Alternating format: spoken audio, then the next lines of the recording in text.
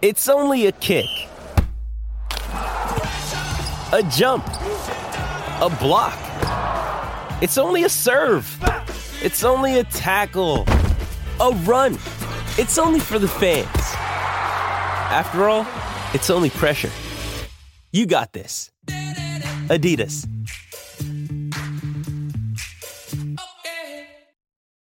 Look, Bumble knows you're exhausted by dating. All the must not take yourself too seriously and 6'1" since that matters. And what do I even say other than hey? Well, that's why they're introducing an all-new Bumble with exciting features to make compatibility easier, starting the chat better, and dating safer. They've changed, so you don't have to. Download the new Bumble now. I'm Malia White, real-life bosun and cast member on Bravo's Below Deck Med. Working in my industry can be very interesting. These are my stories. As you'll find out, my world is a total shit show. Welcome back to Total Ship Show. I'm Malia. I'm Amanda. And today we have some very cool guests from the Sea Shepherd. We've got Chris and Simon. Hi, guys. Hey, guys. How's it going? Hey, guys. How are you? Hi from Mexico. Ooh, where in Mexico are you guys? We're in Ensenada right now. Oh, I love that area. It's so nice. Do you want to tell us what you're doing in Mexico? So Simon and I are here on the sailing vessel Martin Sheen. We are preparing to leave on Friday to go out to Guadalupe Island. We're bringing some government Mexican scientists and then some NOAA scientists out, and their primary study out there is the Cuvier's beaked whale. Oh, wow. That's awesome. This sounds epic. And this is a conservation to save these whales, right? This particular one is to collect research. One of the primary things that they want to be doing is we're going to bring a bunch of acoustical instruments out, and we'll sort of tow them around, we'll deploy them, and then they really want to record the sound of these sort of strange whales, because these whales go down for like 2 or 3 hours at a time, and then they come up for 10 minutes, and then they go down. So there's not much known about them, but you can kind of track them, and they can ID them through the sounds. Oh, wow. That's amazing. Are these whales all over the world, or are they only in that part of like the Pacific Ocean off the coast of Mexico? The Cuvier's beaked whales are found pretty much around this area, but there's, I want to say, like 27 different species of beaked whales that are found around the world. This one just happens to be, this is the group, and this is their niche for these guys, for the Cuvier's ones. Okay. And guys, so your positions on the boat, I know, Chris, you've been everything from like a deckhand to a bosun to a mate to a captain. What will you be out there? I'll be the captain, and then Simon is the photographer. Yeah, Simon, I follow you on Instagram, and your photos are absolutely amazing. Yeah. Yeah. Yeah, your photos are so awesome. That's so cool. So when you're photographing, are you going down and diving to photograph the whales? Well, we were out here, I think maybe a year ago, 2 years ago, doing the similar campaign, and the beaked whales at about 6 o'clock in the morning showed up right next to the ship. So nobody was really prepared for that. So it was basically jump over the side in a pair of shorts and a T-shirt with a GoPro and just get thrown a mask, and you just hope you can grab something, which I did at the time. And sometimes it's just like that. You just don't know what you're going to get. On some campaigns, it's primarily diving, and you're going for something specific. And this one will probably be a snorkel, but maybe not, because we are going to Guadalupe, and it's full of great white sharks. So I don't know if I'll be in the water for this one. You know? There's a lot of sharks in Guadalupe, so going in the water is really by accident normally. Well, actually, that's the whole reason I want to go to Guadalupe. They have an amazing great white dive, don't they? Right, that's right.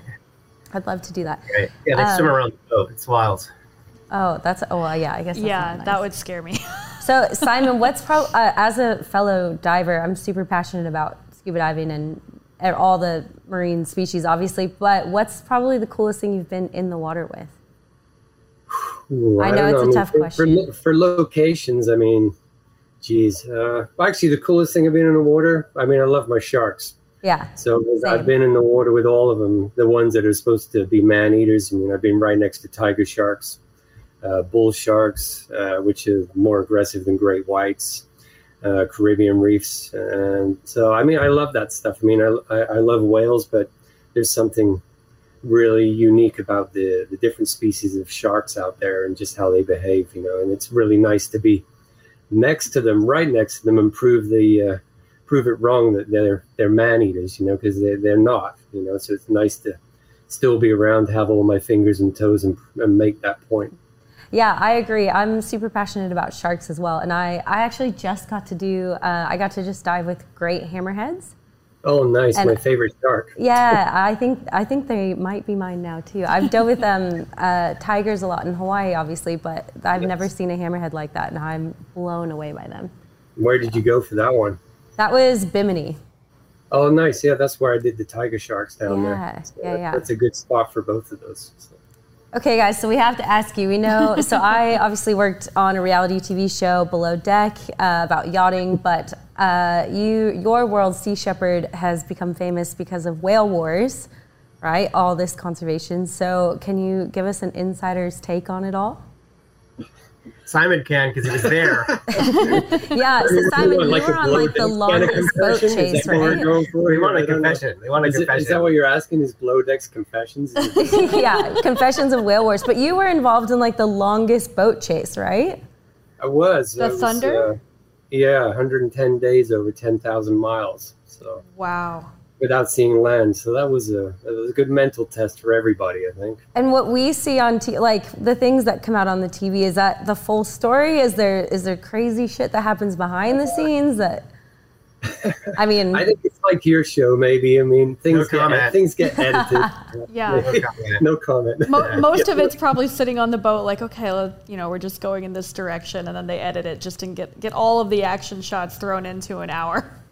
Well, I mean, with things like whale wars and stuff, I mean, obviously it's 3 months you're out there and you're not in the action every day. So you've only got a limited time in your TV episodes. So it's a very compressed time frame, which is probably the same experience for you. You know, they cherry pick all the good stuff and make smaller stories out of it, you know, because there's a whole lot of nothing going on when you're out there for 3 months. You maybe have 10 days of full-on action out of that whole time. Right, and then at the same time that you guys are filming, there's other vessels. Like, Chris, were you on a different vessel during this time, or? I've been on pretty much almost all of them at this stage. Simon and I met on a boat called the Bridget Bardot, that was one that was part of the whale wars. That was 5 years ago. And then we did a lot of, looking for illegal longliners, and there was some interesting stuff to come out of that. Simon jumping in and looking at filming sharks that were on hooks, and there was some pretty interesting stuff going on when we were doing that a few years ago. Yeah. So what happens when you encounter these guys? Anything can happen when you encounter these guys. You need to be really sort of on point with some of them, because they know what they're doing 9 times out of 10 is not right. And then you start putting drones up and you get 100 meters away. They're not that happy about it. So sometimes they'll sort of try to intimidate you by driving quickly at you, or a lot of projectiles. Throw things. They can do anything. Normally you could spend 2 or 3 days trying to find one, and then you probably have 10 minutes to film it before they cut the line, drive away, or something like that. So, and it's pretty interesting because you need to try to sneak up on them. And as you would know, that's not easy in the big blue desert to hide. Yeah, exactly. Well, there are ways. And one question too, like you guys right now are looking at these whales that are down off the coast of Mexico, and then you're also doing these different expeditions where you're like looking for people who are doing illegal fishing. Is it like when you go on an expedition, are you like, okay, we're going to be gone for like 3 weeks and we're going to try to get these guys during these 3 weeks? Or is it just sort of like all over the place, unexpected kind of schedule when you're doing that? It can be either or. For example, I think with the Thunder, you knew what you were looking for. And then Antarctica, you knew what they were looking for. that was pre-planned, probably a Right. year before that time for going down there to find those guys. There are some other campaigns where it's you're outside, basically kind of just looking. You may have an idea that there may be some sort of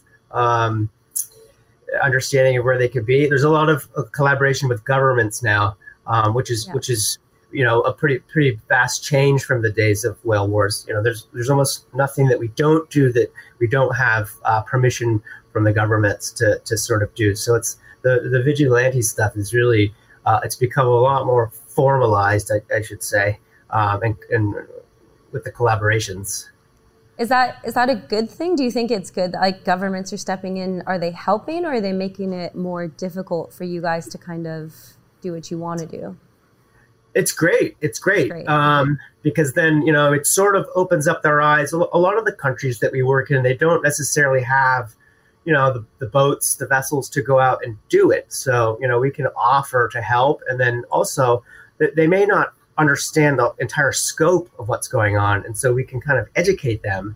And the best way to educate them is to either bring them out with us or show them the footage. And then they sort of say, oh, we don't really want to be known for this. And then they sort of, it changes. One of the success stories now is the Vaquita porpoise. Yeah. They've been going there since, I would say 8 years, 2015.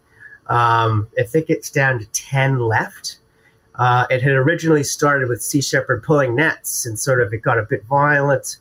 And it's actually changed now where the Sea Shepherd boats are still there, but they don't have to go into the marine reserve and pull nets, because the government is actually, the Coast Guard has sort of taken an initiative there.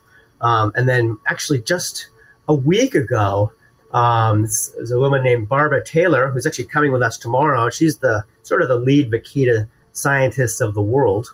Had published some articles that have been accepted that they're not necessarily going to be extinct. They're showing signs that they're capable of recovering. Through their genes, they can actually inbreed without mutations and this sort of thing. So to see that article come out last week, I was just showing Simon, like National Geographic has published it and talking about it. So it's a great success story that, when people understand it a little bit, and now the Mexican Coast Guard can take some pride and be like, yeah, we helped protect this species. Hey, it's Kaylee Cuoco for Priceline. Ready to go to your happy place for a happy price? Well, why didn't you say so? Just download the Priceline app right now and save up to 60% on hotels. So whether it's Cousin Kevin's Kazoo Concert in Kansas City, go Kevin, or Becky's Bachelorette Bash in Bermuda, you never have to miss a trip ever again. So download the Priceline app today. Your savings are waiting. Go to your happy place for a happy price. Go to your happy price, Priceline. This episode is brought to you by Shopify. Whether you're selling a little or a lot, Shopify helps you do your thing, however you cha-ching. From the launch your online shop stage, all the way to the we just hit 1 million orders stage. No matter what stage you're in, Shopify's there to help you grow. Sign up for a $1 per month trial period at shopify.com/special offer, all lowercase. That's shopify.com/special offer. Yeah, that's amazing, because you guys are, I guess, like you're saying, it's educating local governments so that they can kind of step in and create their own system for what's going to work in their areas. Right. But I think it's a win-win, because I started doing this back in 2010, and that was before we had any agreements with governments.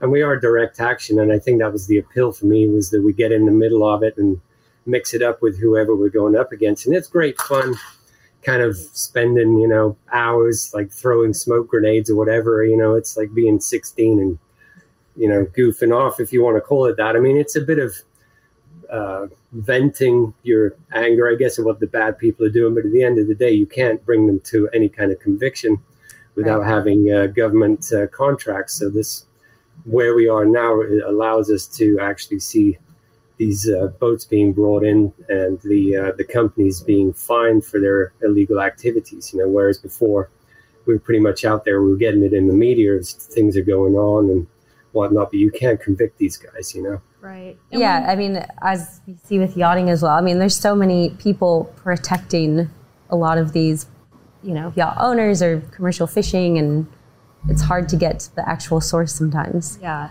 Do you guys find that based on the geographical location of where you are, like you guys get more support maybe from the U.S. government or the Mexican government, hypothetically, over some other areas? So you tend to spend more time in those areas because of the government support? If we have an agreement with someone, we'll certainly spend time there. It takes a lot of time and effort and patience to develop these. There's a whole team that sort of works on developing these relationships. And it's usually because there's a problem that we've highlighted, and then we explain it and then ask if we can come and help and work with them in order to sort of achieve that. But I think there are countries where, like Japan, we're not exactly welcome. Right. Or I was going to say. Yeah, right. The Faroe Islands above Scotland, as well as another place where we're really not welcome back anytime soon. Yeah. So, Yeah. you make enemies doing this. So. Yeah, I can imagine. Speaking of enemies, we always love to ask people their craziest sea stories, and I'm sure you two are going to have some that are up there. Crazy stories? Like, what kind of crazy stories? Just the wildest thing you might have encountered at sea. I mean, I guess if I had 9 lives like Academy, and I've used a heap of them, just doing the Antarctic campaigns. I mean, it's dangerous being down there and going up against harpoon boats when you're in the Zodiac and near misses in that respect, and then jumping on the sinking vessel, the Thunder, going down into the engine area in the pitch black and just seeing the water bubbling up, that kind of thing. And you just don't know if the boat's going to go upend on you and you're going down 3 miles to a watery grave, So there's that kind of right. Because the Thunder was essentially the Thunder was illegal fishing. You guys caught up to it after this extremely long chase, and then it started sinking. Well, probably purposely sinking, right? Yeah, I mean, we were, for the whole duration of following these guys, wondering how this was going to play out, and obviously we wanted them just to run out of fuel and have to go into a port somewhere so they could be arrested. And I just remember getting off watch at 4 or 5 o'clock in the morning, and then an hour later there's a knock on my cabin door, and this guy tells me that everyone's jumping off the boat into life rafts. They've put out a mayday that it's sinking. And it's just disbelief at the time. You go up to the bridge and you see all these guys literally throwing life rafts in and getting off a ship. And a few hours later it goes down, So it was quite bizarre and a little sad that it ended that way. But it was kind of a relief that it also ended after 110 days at sea, Yeah. And Simon, you were jumping onto the Thunder to try and gather evidence so that these guys could be like somewhat convicted, or correct?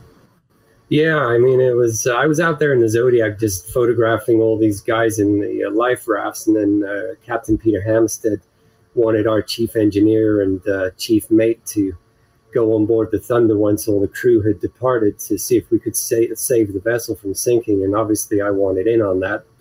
And so 3 of us boarded this vessel that started to list over, and you're just running around trying to collect the charts, mobile phones, and anything else related to illegal activity, which they stupidly didn't throw over the side, and it was all there for the taking on the bridge. Oh my gosh. They were running around in the dark trying to find the freezers for the actual fish. Without that, we have nothing. Right. And I mean, we found it. We were in the pitch black with a head torch, oh my gosh. And then our crew's telling us to get off the boat because it's listing over. And so it's crazy. I mean, you do some of these things and then you look back on it in hindsight and you wonder if you would do it again. And I probably would, because I got that kind of mentality, I like being in the middle of the action. I mean, I joined because we do direct action and we get in the thick of it. And that's part of the draw for me.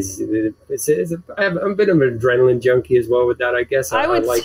Yeah, just a bit. And you talk about it so nonchalant. We're like, I'm alive to talk about it, I guess. So it's the crew were like, get off. Yeah, geez. But wow. I guess in that case, it paid off because they eventually went to jail, right? Yeah, it was off South Tomé and they got arrested. And then I had to go back to the court with Captain Hammerstead and Captain Sid Chakravarti and give evidence of what we'd found. So it was kind of a bit surreal to sit right next to these guys in a courtroom. There's nothing separating us. And I just remember the second engineer just looking at us like he'd slit our throats if he got us in a back alley somewhere, you know. He just had that look of just complete hate for us. And I remember the captain running across the room and trying to punch me in the face because I was taking photos, and he was this little guy who was about 4.5 feet tall, and took a swing at me, and I just put my hand on his chest and held him back, you know. And oh my gosh! So it was in the courtroom. Yeah, and then they ended up bringing in some armed police to stand in the corner, just to keep everything normal, you know.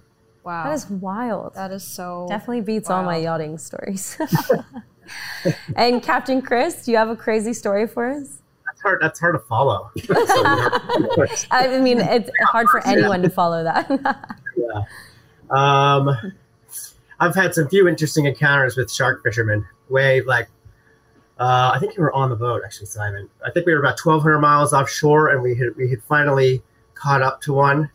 And I think we probably spent like an hour or 2 hours of figure of eights while they were trying to hit us.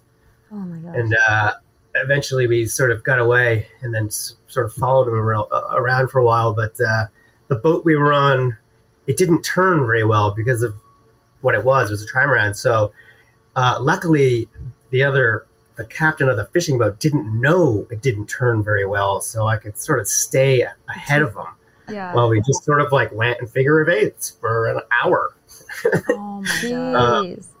Yeah. Jeez. It was interesting.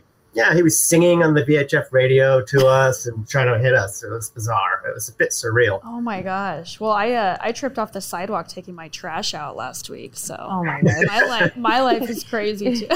This is life on sea versus land. When those shark fishermen, is this primarily for shark finning? Yes. Yeah. Okay. And so some of the stuff we were doing was going out into, you probably heard of the big squid fleet in the Pacific. They had sort of encircled the Galapagos Islands a couple years ago. Simon and I have been out there a few times in that squid fleet, and it's quite harrowing when you're in there. It's like, you can kind of imagine if you're offshore and you're out there for a while, Malia, you probably understand, like when you're getting back to shore and you see the loom of light, you're like, you get that feeling of you're coming into land again. Yeah. And you're like mentally preparing. It has that feeling at nighttime, but you're like 1,000 miles offshore. It's just the most bizarre situation. You know what? I think I've seen these boats, actually. They have giant lights. They do. The conveyors. And there's it seems like hundreds of them. It's hundreds. Yeah. It's hundreds. Because we were navigating near the Galapagos. This is like a couple years ago, and we were out in the middle of nowhere, and all of a sudden, all these boats popped up. Yes, and we were like, "This doesn't seem right." Yeah. And I think someone on our boat was actually like, "We should report them," because I was like a junior deckhand at the time, so I didn't have really any clue what was going on. But I just remember thinking like, something's wrong. That sounds so eerie. It was like looking at stadium lights. Yeah, exactly. Yeah. Exactly. You think it's a city, but you're not even remotely close to land. So it's a strange thing. And then you go in the middle of it. We were driving around in the middle of it, taking photos and filming them, and it's just hard to explain how weird it is. And you're like, this isn't right. Like, this is not a sustainable. Like, this is wrong. It's not right. Right. And so when you're in the middle of that, are these other people on the boats, like, are they looking at you? Like, do they know that you guys are there to stop them? And we're probably like 50 meters away from them. Yeah. Okay. We're next. Yeah, they don't like anyone videoing or. Well, I would imagine, but I'm just interested, like, if there's ever any. I mean, the deckhands are primarily probably from Asia, Indonesians and Filipinos, so they really have no interest in what we're about. It's more the officers and things that are the ones that really care about what we're doing there. Yeah. And I mean, as Chris mentioned earlier, drones and things and sneaking up on these vessels. I mean, that was the very case there was being off Mexico, and a vessel had a license for tuna. But when we got close with the drone, we could see they were pulling sharks. Yeah. And as soon as they saw the drone, they started cutting the sharks off. They cut the line, took off. And we ended up spending, almost a day pulling in, I don't know how many miles of line, 10 miles of line by hand with no machinery, pulling off, dead sharks and whatnot. So the amount of legal fishing is just it's insane, you know, and we're just lucky we caught this one boat out of, you know, thousands that are out there doing the same that thing. one we had just stumbled upon. We were way out, and that was actually a random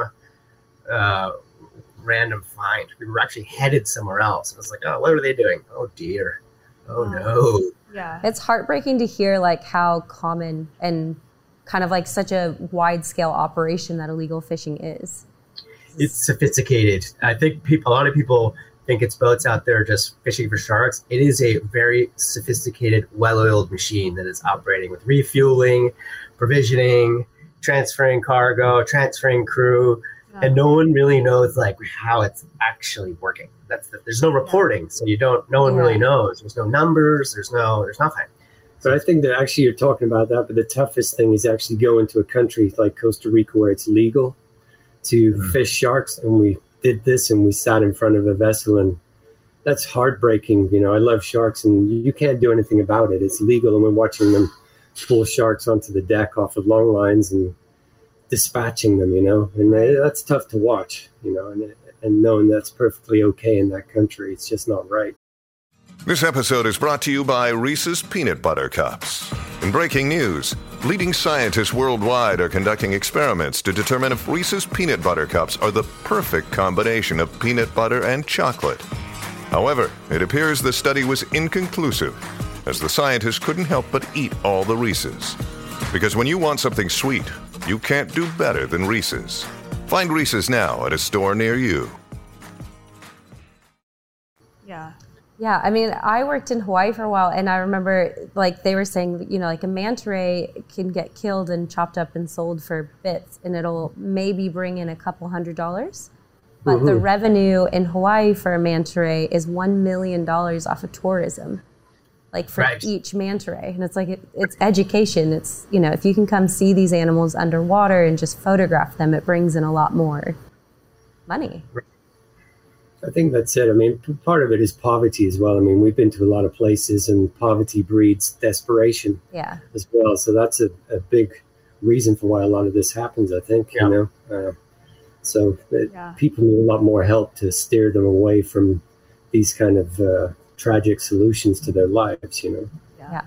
So what do you guys have, like any big upcoming projects that you guys are working on? Obviously right now you're in Mexico, but is there anything really big that you guys have coming up for conservation efforts that you want people to know about?